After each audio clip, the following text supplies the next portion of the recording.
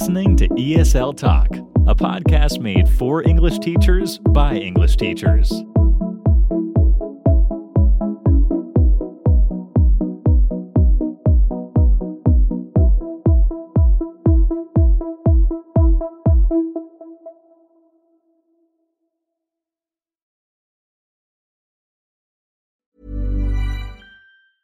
I'm Sandra, and I'm just the professional your small business was looking for. But you didn't hire me because you didn't use LinkedIn Jobs. LinkedIn has professionals you can't find anywhere else, including those who aren't actively looking for a new job, but might be open to the perfect role, like me.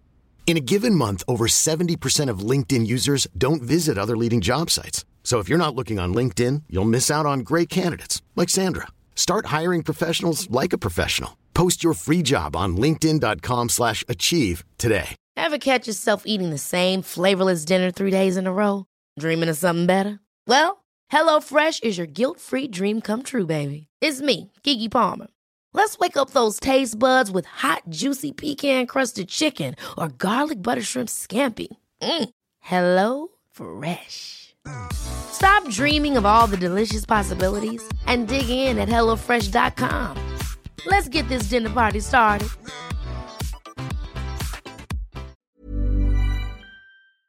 Hello and welcome to a brand new episode of ESL Talk. We are your hosts. I'm Faye. And this is Daniel. Last week, we reviewed different options available for ESL teachers and how they can expand and develop themselves into other areas beyond the traditional ESL roles. And today we will be discussing the topic of inclusivity in the ESL classroom. When it comes to our students, how can we provide inclusivity for all of them? Right, yeah. How can we make them feel safe, supported, and nurtured during our classes? And how can we provide them opportunities and an atmosphere where they can flourish? So I'm really excited to be able to speak to our guest today, Tyson Seaburn. Tyson is a researcher, author, and EMI lecturer and assistant academic director at New College, University of Toronto. Yeah, I'm really looking forward to hearing more on his research and expertise on identity and inclusivity in the ESL classroom. Yeah, it's a great topic, and it's something that I think we all should consider as ESL teachers and educators. I think even when teaching one-on-one or small groups, even bigger classes, this is an area of teaching that we all need to think about when it comes to our teaching approach. Yeah, that's actually a really important consideration.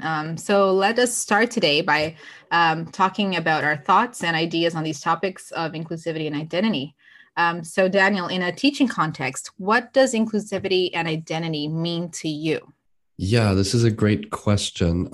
The majority of the teaching that I do is with adult learners. I do have a few younger learners, but generally when it comes to inclusivity, it's making sure your classes, the way you teach, the materials that you put together, that they're obviously applicable to everyone and that they try to include everyone. So for some of the classes I teach, I have a lot of international students, and I'll always make efforts to include something from their language, from their culture, maybe from their backgrounds, because we want to make sure that everyone feels represented and included within that class. So I'll always make an effort to do that. In terms of identity, I guess, as an ESL learner, there's an identity, but obviously as a human, most importantly, they have an identity as well. So it's trying to create a safe place where students can feel like they're free to talk, about whatever they want. If there are some things that maybe are different from the culture that they're used to, that we can explain those and we can kind of address any misconceptions. And obviously, in terms of identity, that they feel like it doesn't matter who they are, where they're from, what their background is, that they're welcome and that they're, they have an opportunity to be nurtured and to flourish as well. What about for you, Faye? Yeah, I feel like it's sometimes it's so easy to just stick to the traditional materials that I find often tend to want to not only teach English, but kind of teach the culture of English-speaking countries, in a way. And it's so easy to just stick to that and just be teaching students what it's like to be Canadian, or what Canadians are like, or what our culture is like, what our Western culture is like. And we just lose a lot of opportunity to include our students and to personalize the lesson for them and make them feel like their identity also matters. So I always tried to, whenever teaching a lesson that's a little bit more about Canada or a little bit more about customs that we have here, just trying to get their input and what their culture is like, and just comparing with what their own experiences are like. And also in terms of identity and trying to, like you said, trying to make students feel like that's a safe space for them to be who they are. I've had like students of all different cultures and backgrounds, and even gender identities differed. And a lot of students also sometimes come from cultures where this is sometimes not talked about. Even like things like same-sex marriage might not even be legal in their countries. Right. So I always try to, when I know I have a very diverse group, at the beginning of our session together, just make it very clear that we're all going to be respectful to each other, that everybody is welcome, and just tolerance is key, right? And just making that, opening that up for students to know that they will be respected and accepted, but also that the opposite will not be tolerated, right? Right. Yeah, that key word that you've just touched on is respect and mutual respect. I think that starts with us as the teacher, kind of setting that that kind of foundation for the rest of the classes, and kind of saying early on, you know, this is who we are as a group, this is who we are as a class, and we need to be aware and respectful and mindful of those differences. And as long as we discuss, you know, those differences and we talk about them in the right way, then that's fine. And that's actually a great way to learn as well. Absolutely. So for you, Faye, when you're teaching groups on your courses, how do you ensure inclusivity and that your students can be themselves in an ESL setting? This kind of, I guess, comes into materials a little bit more, but what's your approach, Faye? Yeah. So like I said, just trying to, at the beginning, very beginning, establish that safe space, and just making sure that all of the students' opinions are valid. And if things come up, like certain comments that are a little bit tone deaf for cultural reasons, or homophobic or even racist comments, I try to turn that into a teachable moment, but also like showing them that that's not up for debate. Like the idea that, being gay is a sin, that's not something we're going to discuss, because if we're in Canada, that's not the way things work here. I usually use that as I'd say as a way to establish, like, this is where you are in Canada. This gay marriage has been legal for years. We have people of all different backgrounds. We have to respect each other and all that. But also trying not to be so, I'd say, aggressive towards that student that has that opinion, because they might come from a culture where they've never even talked about it before, and you want to educate them, right? So trying to open their minds to that, and while at the same time making sure that maybe somebody in the class is, let's say, queer, or somebody who is feeling oppressed, and you want to make them feel safe. So there's a bit of a balance. So it can be quite tricky, but it is things that have come up in classes for me before. And I've had students come up to me afterwards thanking me for, let's say, like talking about it and, let's say, defending them, or, things like that. So I guess it's just being tactful is really important, but at the same time, there's like a limit to how much we can tolerate. And once you cross that line of respect, like you mentioned, things need to be talked about, and they need to be addressed. Yeah, right? I would say so. Yeah, I think you've touched on some really important points. And when it comes to my lesson planning as well, I'll always try to give students options so that they can talk about things that matter to them and that are important to them as well. So if they do feel comfortable, talking about gender or sexuality or ethnicity or whatever it could be, then they have that option to do that. So for example, in some of my courses, I offer things like, we talk about controversies. What are controversies? Are they the same in different places? And that kind of leads to some really interesting discussions and some really interesting responses as well. So giving students the option, I think, is great, so that they can actually, talk about what matters to them. That's one approach that I would take. And then again, like you said, setting your standards very early. And then when things do come up, don't look at it as a problem, look at it as a discussion, and use that to kind of, elicit maybe a wider response from the rest of the group. And it's an opportunity, right? Yeah, because I think for some students, not that their beliefs or, what they were taught when they were younger, it's not necessarily wrong, it's just different. And, again, we have to just think about the culture and the society that we're in right now, because even what students may think when they think of Canada or the US or the UK those stereotypes or those beliefs might be actually outdated. So, it's our job to kind of bring it up to the right level as well. Yeah, that's true. Now, when it comes to teaching your university classes or one-to-one lessons, does this change for you at all? Or do you do anything differently to promote this inclusivity? Yeah, one-to-one, you can kind of be a little bit more relaxed in terms of your discussion because you've built that level of trust with that student on a one-to-one basis. So if things do come up, you can talk about them more frankly, I think, and a little bit more, openly. You have to be a little bit more tactful in a university class setting or in an adult class setting because, again, you don't know how someone might be feeling when you broach a certain topic, or you don't know someone's experience or, what they've gone through in their life. So it's again, creating an environment where they can share that if they wish, but if they don't want to, then that's also fine as well. So and again, we don't like it, like we will probably get into later, we don't have to hammer home certain points and certain issues. We can just touch on them and include them as a part of a lesson, as one section of it. It doesn't have to be what the whole class or the whole course becomes. It's just that these are some different things that you might not know about, or you might not be used to, or that you might not have seen or heard about before. So I think that's a really important approach to take, and that also helps build that rapport with your learners, and then hopefully leads to them asking questions, because that's the best way that students are going to learn. So if they have that opportunity to ask questions, and again, it's a nice way for them to kind of know more and learn more and feel more comfortable in that setting as well. That's true. Yeah, that's a good point.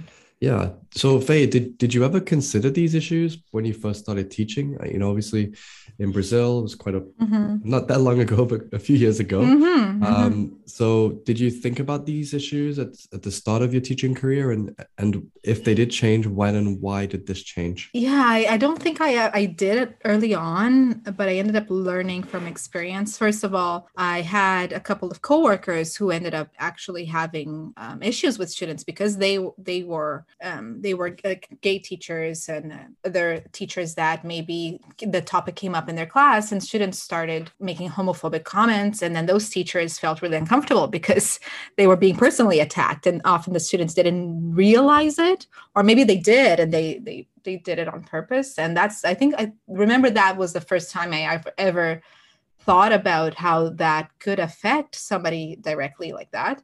A teacher and a student could not feel safe maybe in their classes because of that. And I remember after that, like we had sort of a talk, all the staff talked, and we talked about what could be done and how we could approach it and what we could all do as a group, to tackle these issues. And from then on, I just kind of made more of a point to be very clear about what was and wasn't tolerated in my classes, because I always taught adult learners as well. Yeah, when I started teaching in South Korea, it's a very different society to what I was used to in the UK. And again, those kind of issues were kind of, I got some strange looks when I brought them up, and maybe people were like a little bit confused. But again, I tried to educate and be open and be kind of showing that there are differences in the way that people live and the choices that people make, and that's fine and that's okay.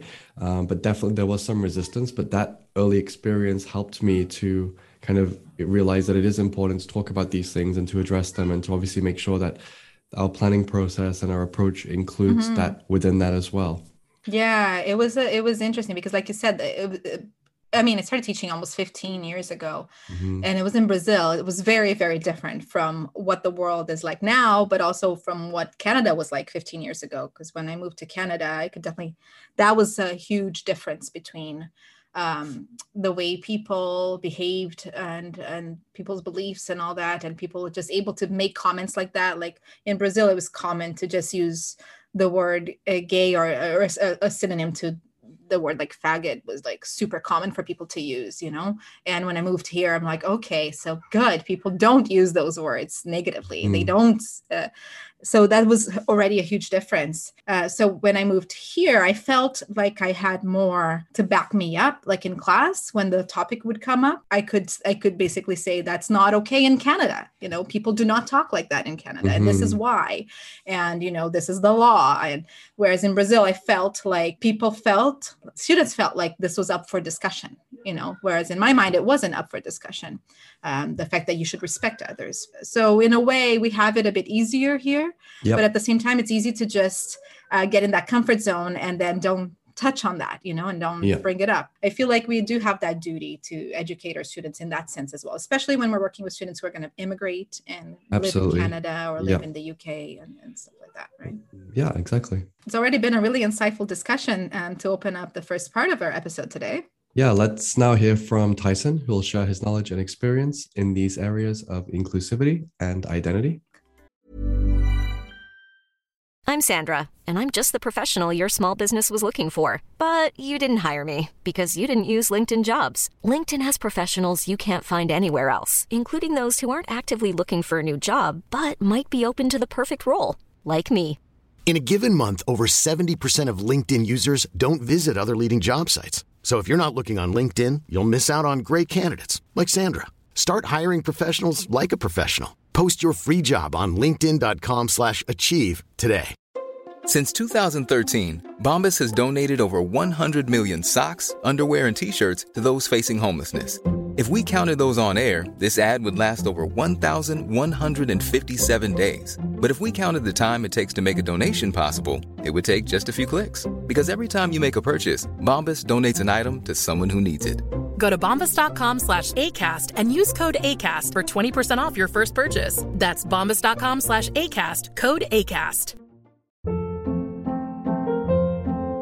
Hold up. What was that? Boring. No flavor. That was as bad as those leftovers you ate all week. Keke Palmer here, and it's time to say hello to something fresh and guilt-free. Hello Fresh. Jazz up dinner with pecan-crusted chicken or garlic butter shrimp scampi. Now that's music to my mouth. Hello Fresh. Let's get this dinner party started. Discover all the delicious possibilities at hellofresh.com. There's never been a faster or easier way to start your weight loss journey than with PlushCare. PlushCare accepts most insurance plans and gives you online access to board-certified physicians who can prescribe FDA-approved weight loss medications like Wegovy and Zepbound for those who qualify. Take charge of your health and speak with a board-certified physician about a weight loss plan that's right for you. Get started today at plushcare.com/weight loss. That's plushcare.com/weight loss. plushcare.com/weight loss.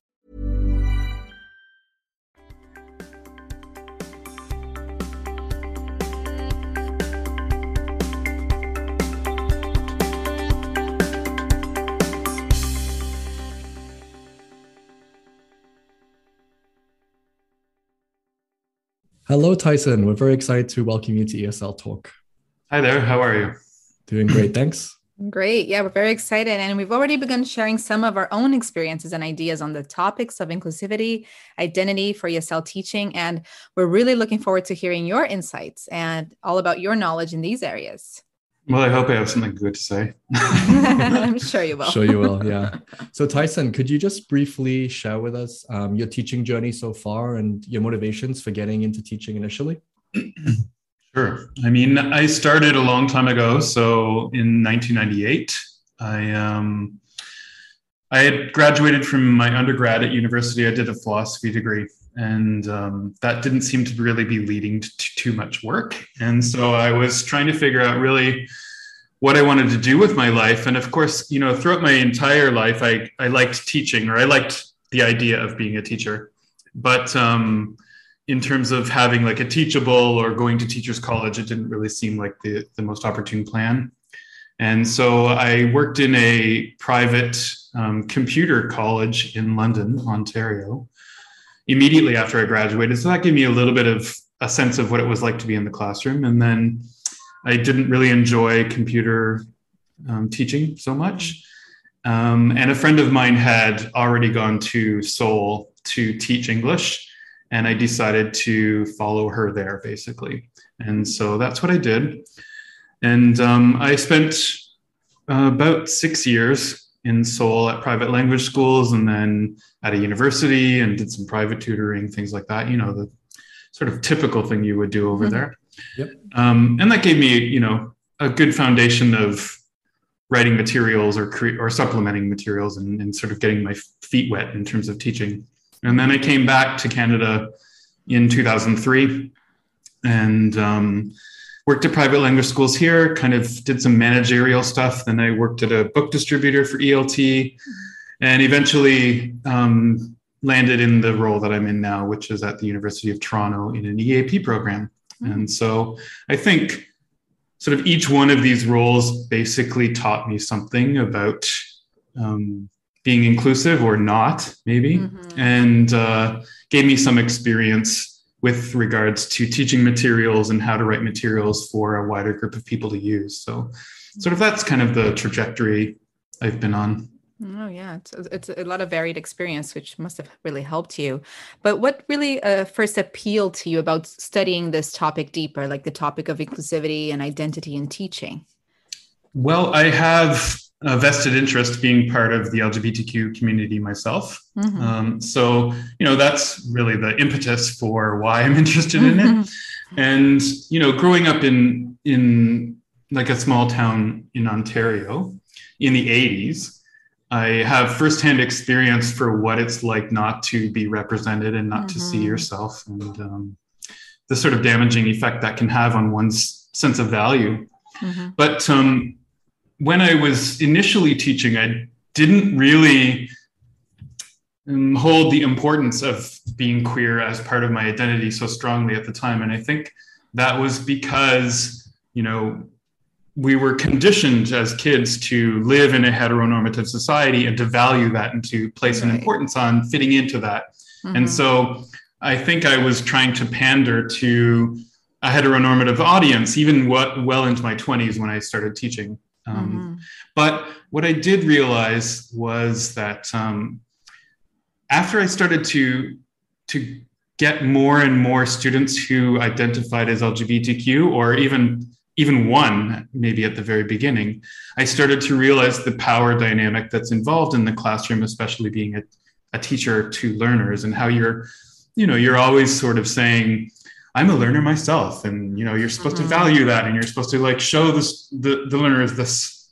You don't know everything, and you're a model for a wide variety of things, and that extends to your approach to valuing identity. And so I realized a little bit late, if I'm honest, that I am a model for queer students, and as such, I need to do a better job in terms of valuing identity and trying to create practice and pedagogy that does that and includes more students. Yeah, that's really interesting.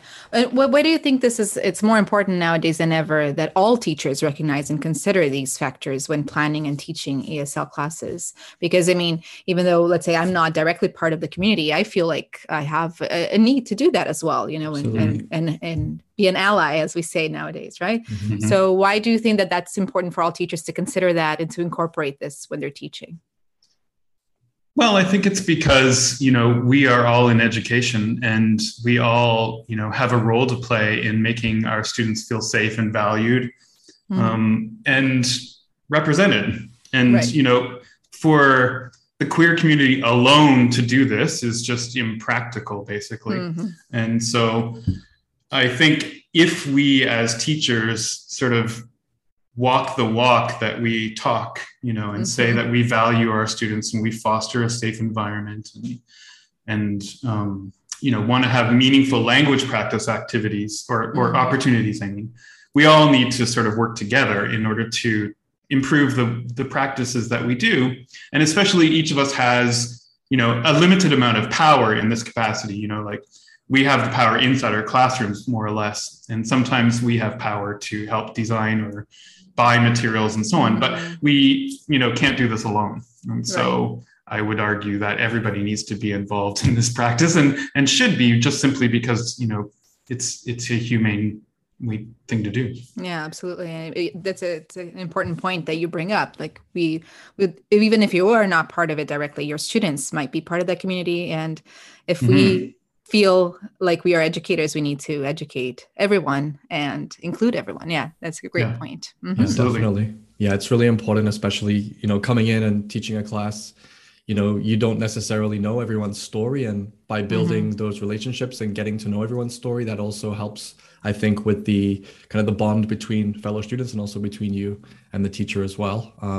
So when we talk about inclusive materials, what exactly are we talking about if we want to get into the real nuts and bolts of it, Tyson?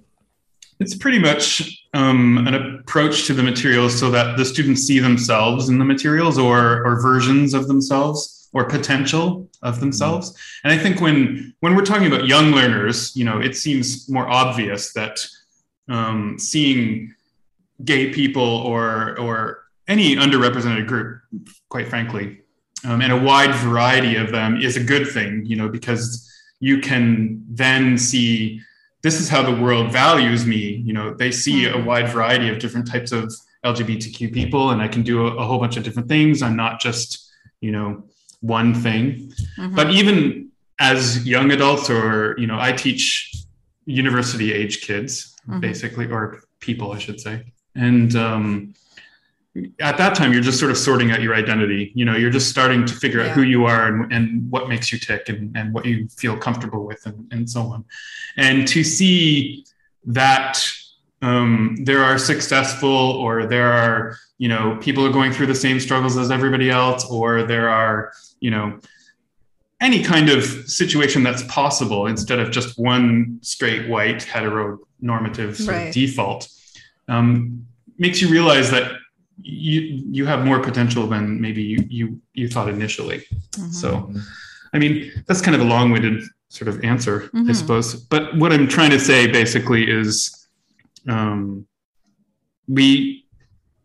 inclusive practices is basically being able to see yourself, or see potential of yourself, in the materials and in the way that the teachers and other learners interact with you, so that you don't feel as though you're pushed into a box, or you're silenced, or you're invisible, and you can have meaningful language learning activities or discussions or practices about yourself. Yeah, it makes sense, because we talk so much about personalizing content, right? That's a huge part of learning and of the lesson plan.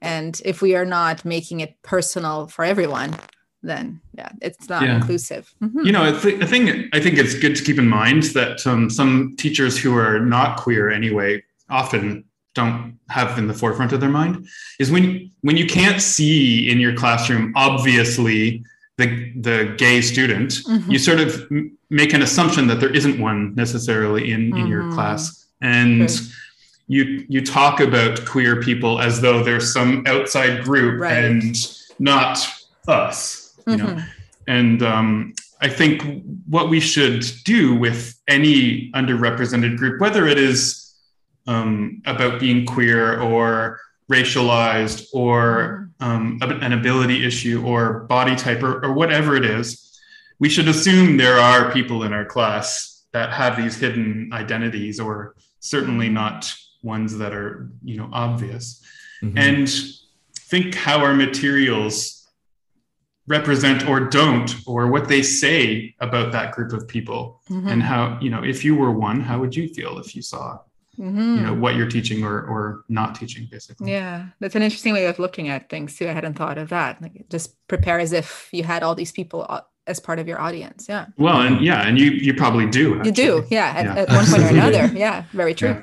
This kind of ties into the next thing I wanted to say, which was, especially in Canada and probably a lot of other countries, a lot of our students are international students, so maybe their cultural backgrounds or their upbringings are significantly different to maybe a Canadian one nowadays. So what are some of the approaches and considerations that teachers can take to start, breaking down those kind of barriers, or maybe I would say bringing awareness to some of these differences that might exist in the classroom? Well, I think basically you want to go from a kind of organic perspective. I don't want to force of course, a situation. So, I mean, I think we want to, if we're planning on the idea that there are minority groups or identities in our classrooms, even if we can't see them, then that's going to impact how you talk about different topics, or what language you bring into the activities, or the materials that you bring in as well. And so each one of those things is going to include, queer identities and Black identities and disabled identities and so on. And so the students aren't going to like come from it where you're just saying, hey, today we're going to talk about, gay marriage. Like that's not what it is, right? Mm-hmm. It's just these identities and stories and experiences are incorporated into the classroom. Mm-hmm. And so it's just going to kind of come up in terms of exposure.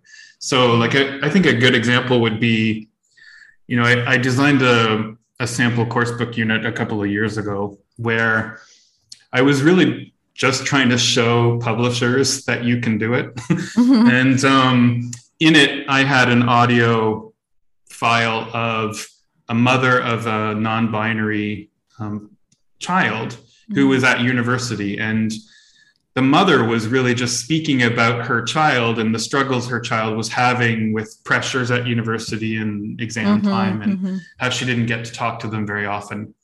And just her use of them and they within this conversation alone was just a very simple and organic way of bringing in a different type of identity. And so the unit isn't focused on pronouns. It's just the pronouns came up. And so I think one way to go about exposing, if you want to call it that, different cultures to,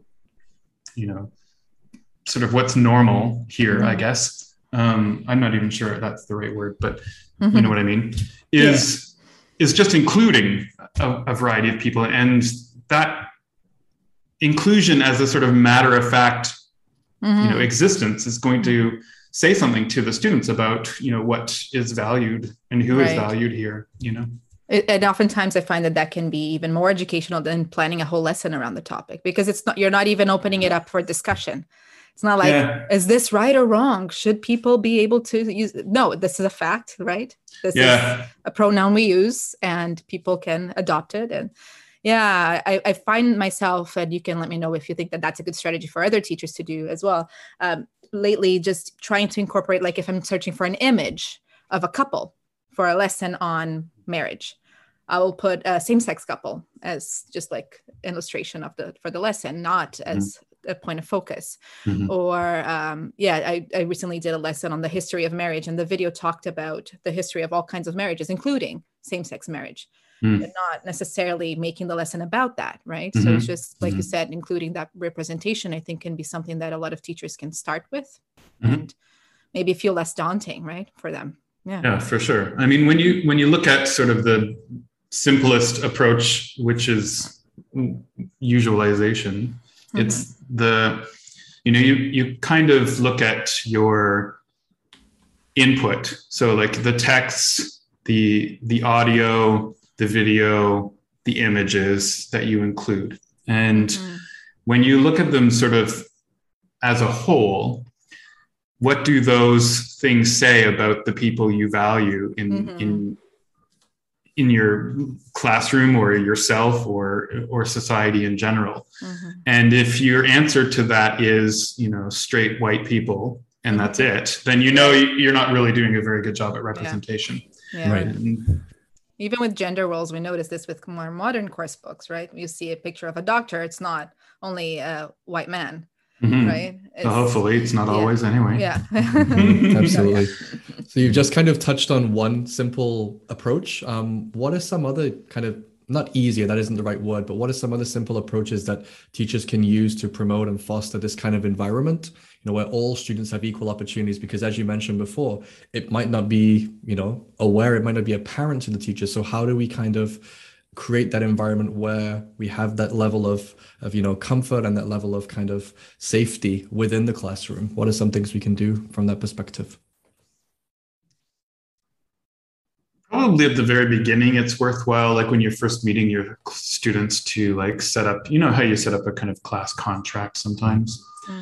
That can be a good opportunity for you and your class to sort of negotiate expectations of the teacher and of the learners towards respect and tolerance and these kind of things. And that often comes actually in some institutions as an institutional policy to begin with, like you don't even really have to go through that process. But like at the University of Toronto, we have an inclusivity EDI basically policy that we can just sort of copy and paste. And then we can refer to that throughout the term. But if you don't have that, at whatever context it is that you're teaching, you can create that kind of one at the beginning with your learners. And that gets them invested in the idea of respect and how you communicate with one another. And what do you do if there's a sort of conflict? And so each one of those kind of policies, while it may not seem like it covers representation or EDI, it does really, because if something comes up where there's a conflict or a homophobic remark or something like that, you can refer back to this contract which said everybody agreed you're not going to say things that are disrespectful, or if something hurts some in particular person or ranks someone higher than someone else, you're not going to do that. And this is how you're going to solve that problem. So I would say like that kind of negotiating tactic at the beginning might be good. But otherwise, I mean, I do really think it's about educating yourself first. So, learning about what type of vocabulary is acceptable to refer to different groups of people. And you do that by asking people like me, or you do that by listening to the people within the community talk about what is acceptable and what's not acceptable. It's not just as simple of looking up a website. I mean, sometimes it is, but not always. It takes a little bit of time to learn about a different group of people and how they refer to themselves.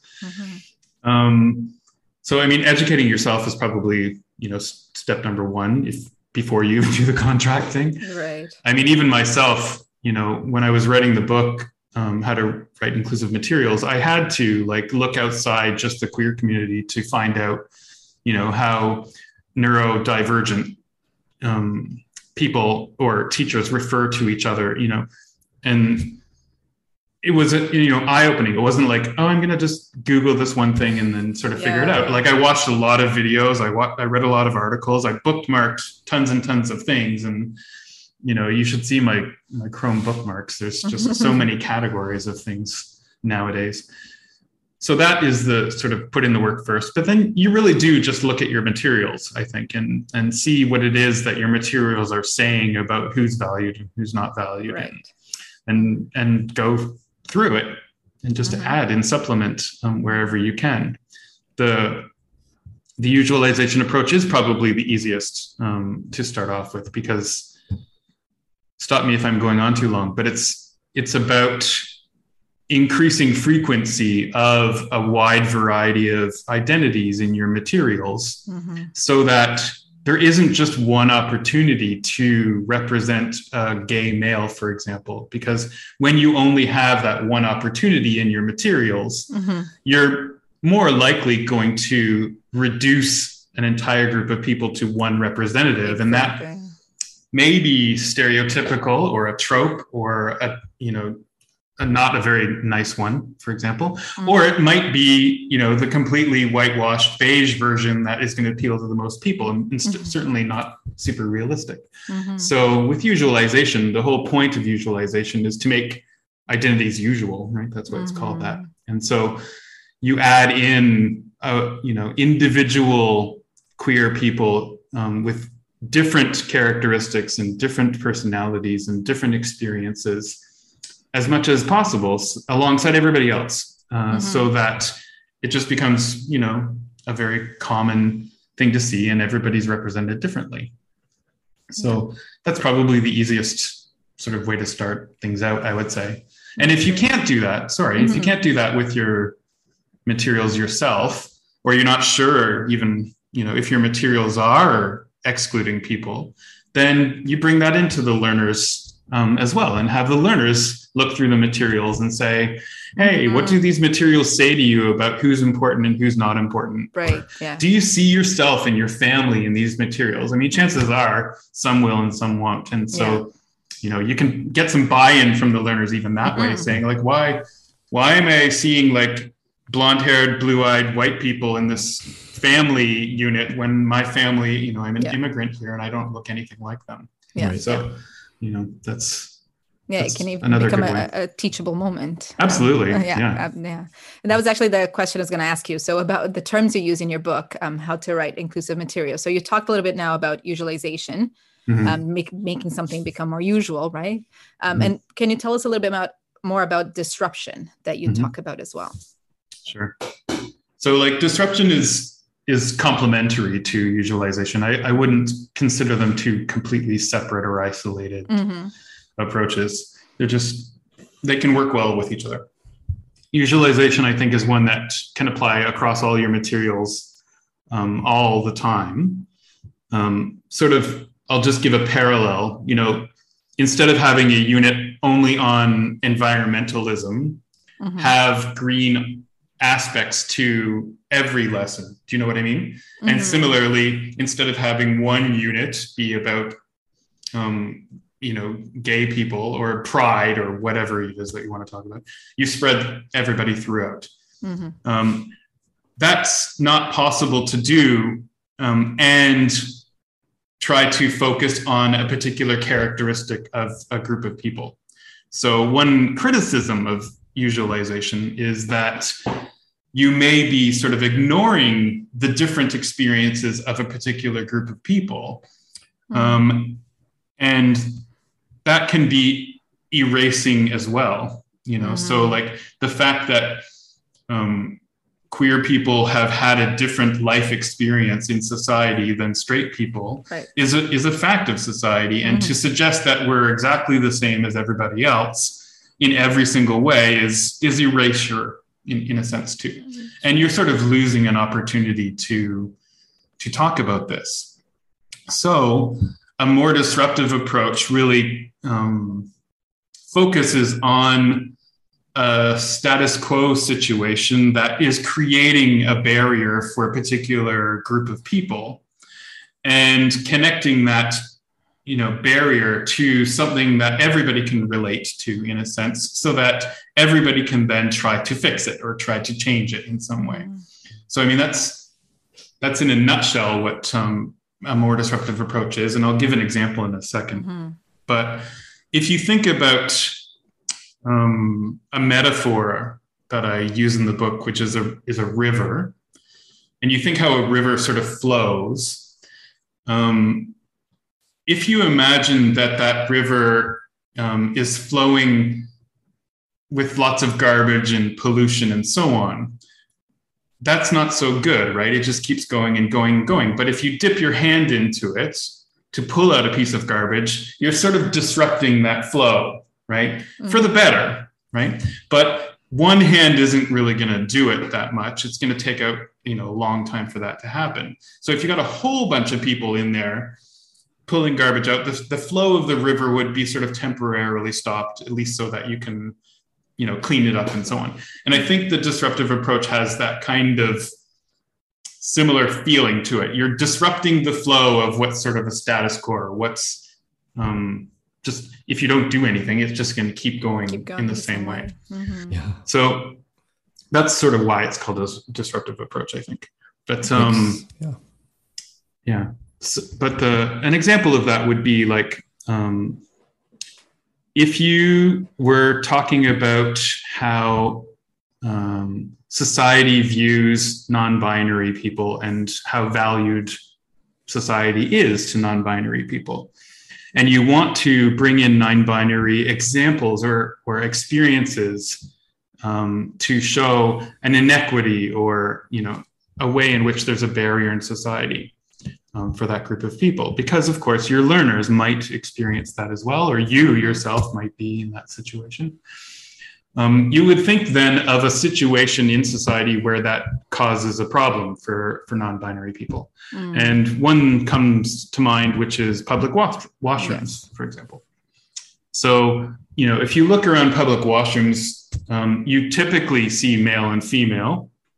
You might see an all-family one, or an all-gender one. But in any situation, there's still something that is, defining that you go here, or you go here, or you don't go anywhere, right? And if you're non-binary, you might fit into that I don't go anywhere category.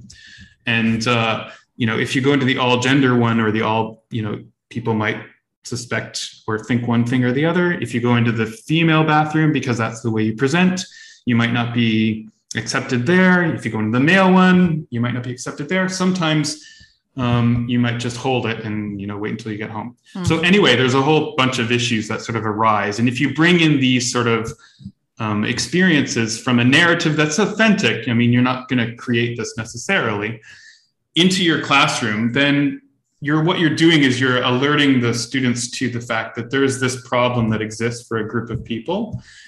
But if you have a student who's non-binary, they might recognize that and go like, oh, finally someone's recognizing that I have this issue. Doesn't mean you're inviting them to like, speak about it and become the spotlight or anything. It's just you're representing them. And what you want to do then is you want to get the other students to see that there's that problem, and then think, okay, well, what's a problem, kind of similar to that you might face, even if you're not non-binary. And one that comes to mind for me is sort of the ridiculousness of the washroom signs for men and for women sometimes. It's not as serious of a problem, but if you take a look at, how women are depicted on the women's washroom signs, at least it's with a dress, but sometimes it could just be very sexist ones, like, a shopping bag. Yeah, that's the girls' one, and a football, that's the boys' one. I'm a cisgender man, so I'm gonna go into the male washroom, but I hate football. I don't ever play it. I don't identify with that in any way, shape, or form. Yeah, and it's not like the bathroom sign is preventing me from going there, but it certainly doesn't represent me. And similarly, there's a non-binary person also has issues with the washroom. And so we're just trying to make some connection where, there might be a problem for a wider group of people that non-binary people to some degree also face. And so when we see that there's this connection, it sort of gives us a sense of like, okay, well, there's a problem. Let's try to fix it. So let's try to fix the bathroom situation for everybody. One for cisgender people is trying to figure out really how can we make washroom signs, for example, that are, more inclusive. Or for non-binary people and transgender people and everybody, maybe we can just do away with bathrooms like that altogether and figure out another solution that's going to be better.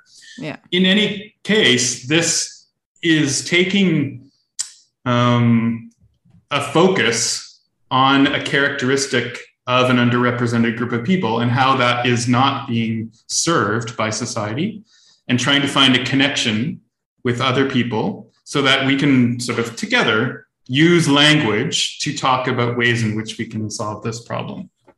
So that is a very sort of more detailed, I guess, example of what a disruptive approach is, but it's just one example. So, the bottom line is you look for a status quo that is really not serving a group of people, and you bring in experiences of the underrepresented people that show why it isn't serving that group of people and how harmful it is to their value of themselves. And then you find connections between that and everybody else, and then try to fix it together. It's very clear now, like with that example, I can really get a picture of what we could do in practice, right? Which is hopefully a big question. And it's a really simple way we can involve everyone and get everyone invested in, positive change for everyone. It doesn't have to be about a certain group, right? It's just wonderful. Exactly. Yeah. And we're, the other thing about it is that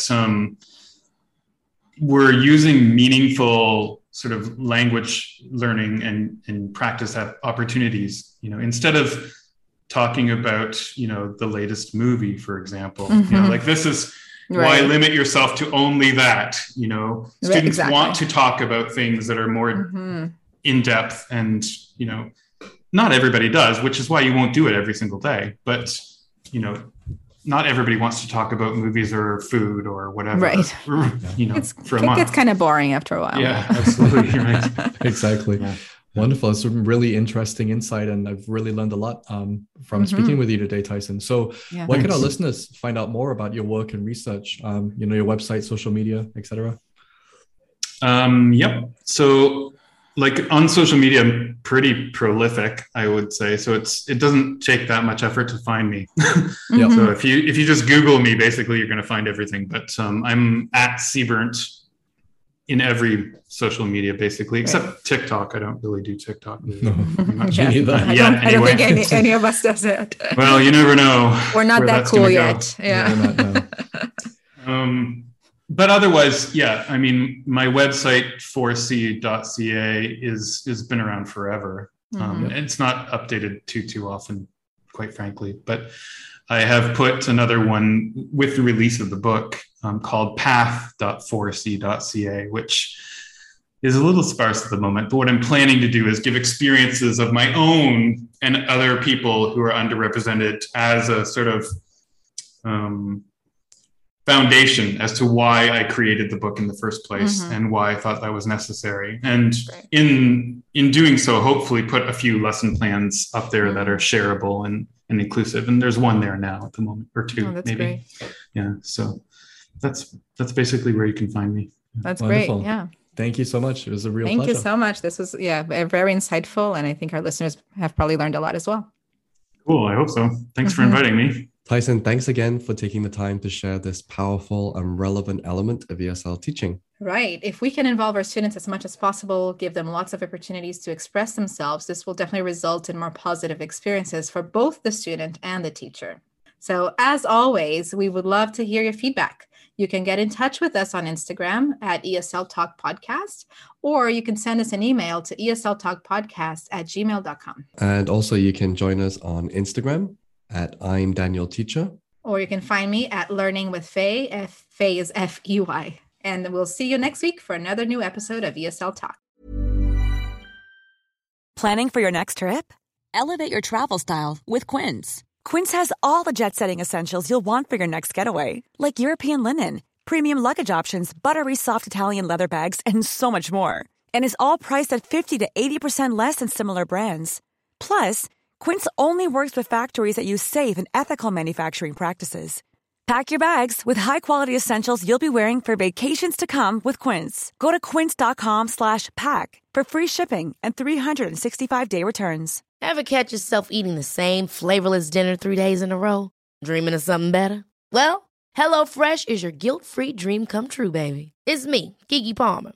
Let's wake up those taste buds with hot, juicy pecan-crusted chicken or garlic butter shrimp scampi. Hello Fresh. Stop dreaming of all the delicious possibilities and dig in at HelloFresh.com. Let's get this dinner party started.